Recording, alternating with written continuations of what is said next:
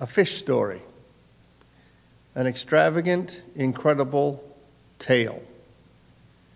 Fishermen have a reputation for telling stories and for exaggerating. One main humorist suggests that if your catch isn't all that impressive and somebody asks you about it, you should say, well, I wouldn't say it was more than 4 pounds. Such a statement is absolutely true of a 7-inch brook trout, which is closer to 4 ounces and definitely not more than 4 pounds. And it makes you look better than you are without actually lying. Our story this morning involves a fisherman, Peter, and we might think it is an embellishment, except it is told by Matthew. And it is a real fish story. Although it's admittedly, as one commentator describes it, a strange and quirky little miracle. So that's a good place to start. What we're looking at in Matthew chapter 17, verses 24 to 27, is a miracle. Not a coincidence, not a strange turn of events, but another one of the miracles of Jesus. If you've been reading through the New Testament with us this year, then you've been reminded of the miraculous power of Jesus. Just in the Gospel of Matthew, we have been seeing the cleansing of a leper, the healing of the centurion's son, the healing of Peter's mother-in-law, the calming of a great storm, the casting out of demons, the healing of a paralytic, the raising from the dead of a young girl, the restoration of sight of 2 blind men who cried to Jesus for mercy. And that just takes us into chapter 9. And it's enough to make this point. As Jesus makes his way through the country, people are getting a taste of what life is like and what life will be like when Jesus is in charge. Everything warped and broken, lost and ruined, twisted and misshapen by the fall, by sin in the world, will be undone. Behold, all things will be made new. A couple of weeks ago, I mentioned that John's is a gospel of belief. Well, Matthew's is the gospel of the kingdom. This is what it is like, Matthew shows us, and this is what it will be like when Jesus is king. And so we come to our story. The setting of the story is Capernaum. Capernaum is located at the far end of the Sea of Galilee, and it was Jesus' de facto home base after the crowd threw him out of his hometown of Nazareth. Jesus spent a lot of time in Capernaum, called several of his disciples from there, did many miracles in that region, not the least of which is the one that we're looking at this morning. When it came to Capernaum, the collectors of the 2 drachma tax went up to Peter and said, "Does your teacher not pay the tax?" And he said, "Yes." The disciples are hardly settled in when Peter is approached by some tax collectors. These particular collectors are not agents of occupying Rome. They are not what the Bible calls in other places publicans. They are not the Roman IRS.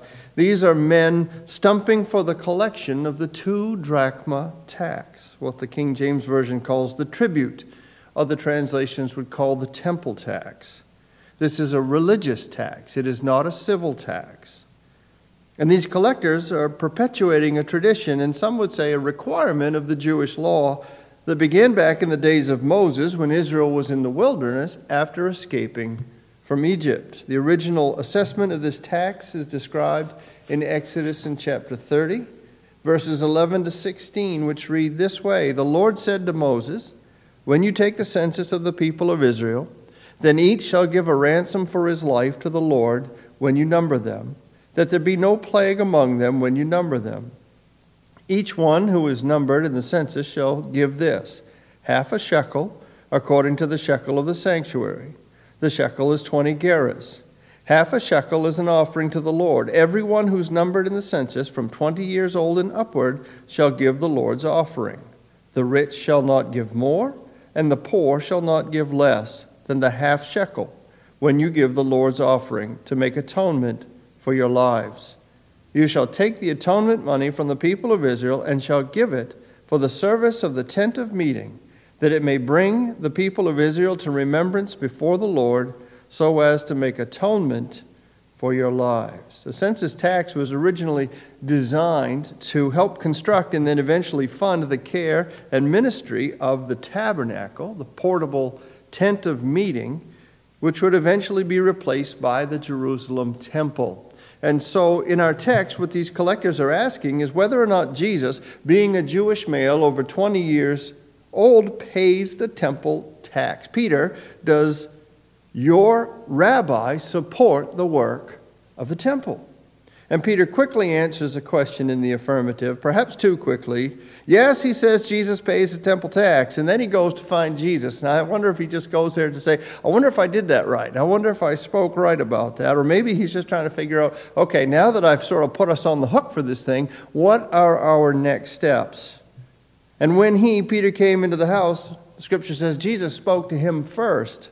King James Version says Jesus prevented him. And we get the sense here that Jesus knows all about the exchange that has just taken place outside of his presence, and he wants to get right to the issue with Peter. On more than one occasion, Jesus has been privy to conversations that happened outside of his hearing. That's just one more proof that he's not merely a man, but that he is God. You can almost see Jesus holding up his hand as Peter bursts into the house, cutting him off with a question. What do you think, Simon? From whom do kings of the earth take toll or tax? From their sons or from others? Here Jesus shifts the conversation to the payment of taxes in general. Under earthly kings, who is it that has to pay tax and toll?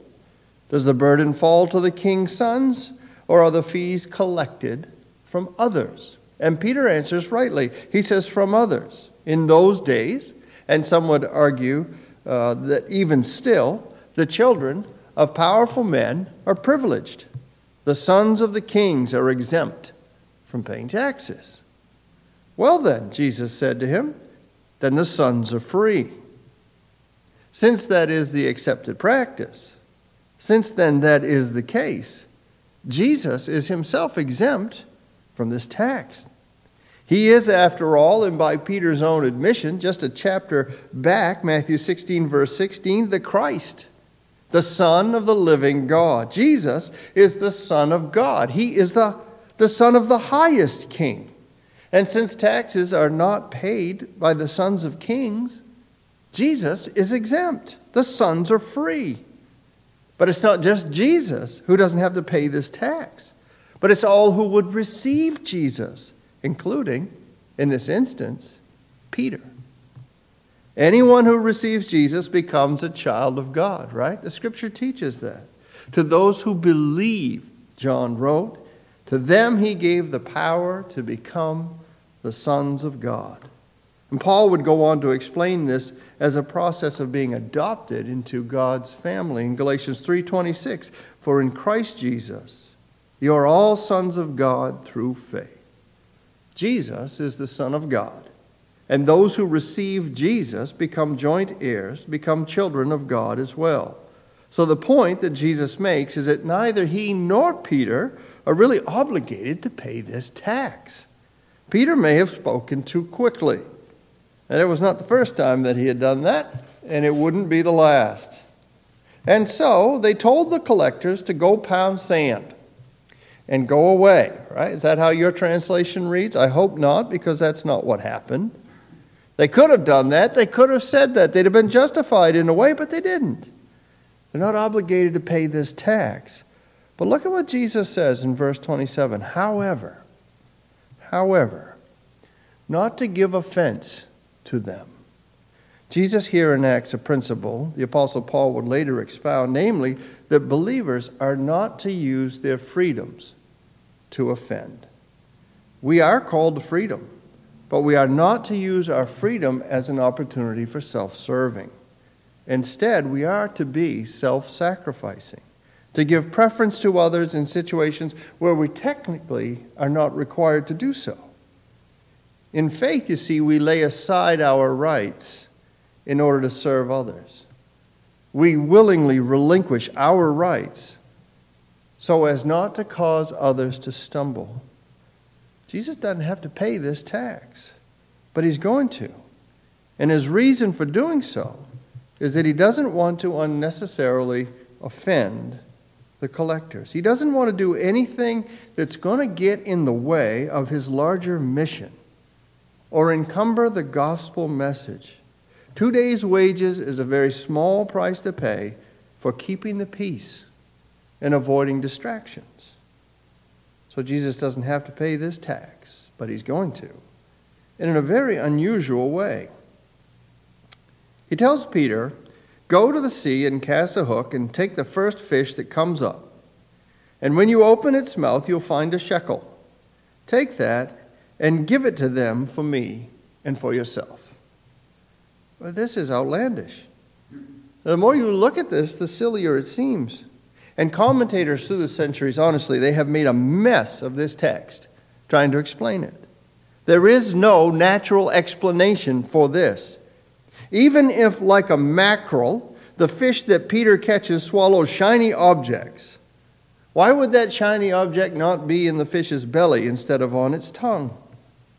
What are the odds that Peter would catch the one fish in the sea that's swimming around with a shekel in his face?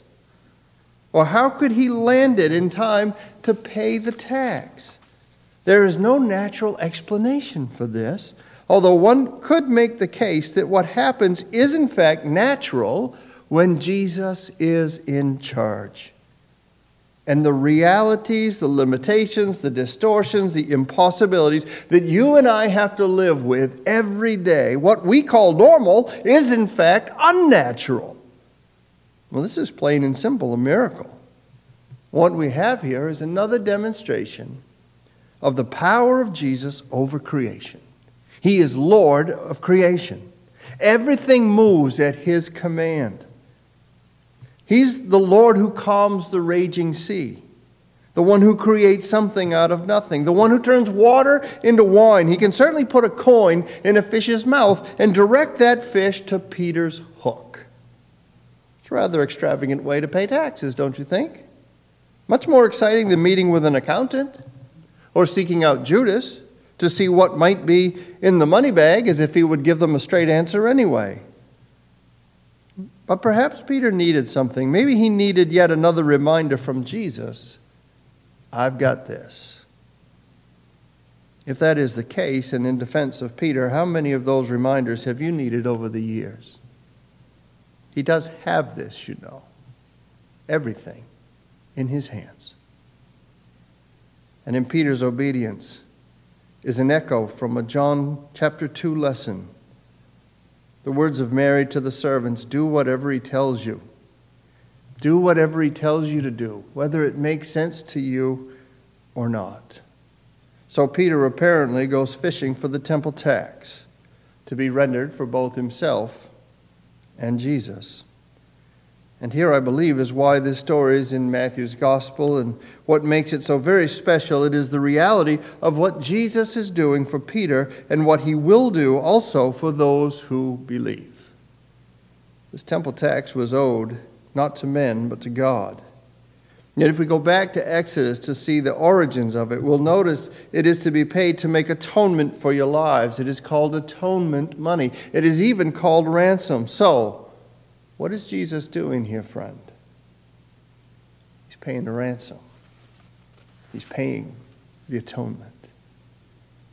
You see, earthly kings exact from their people.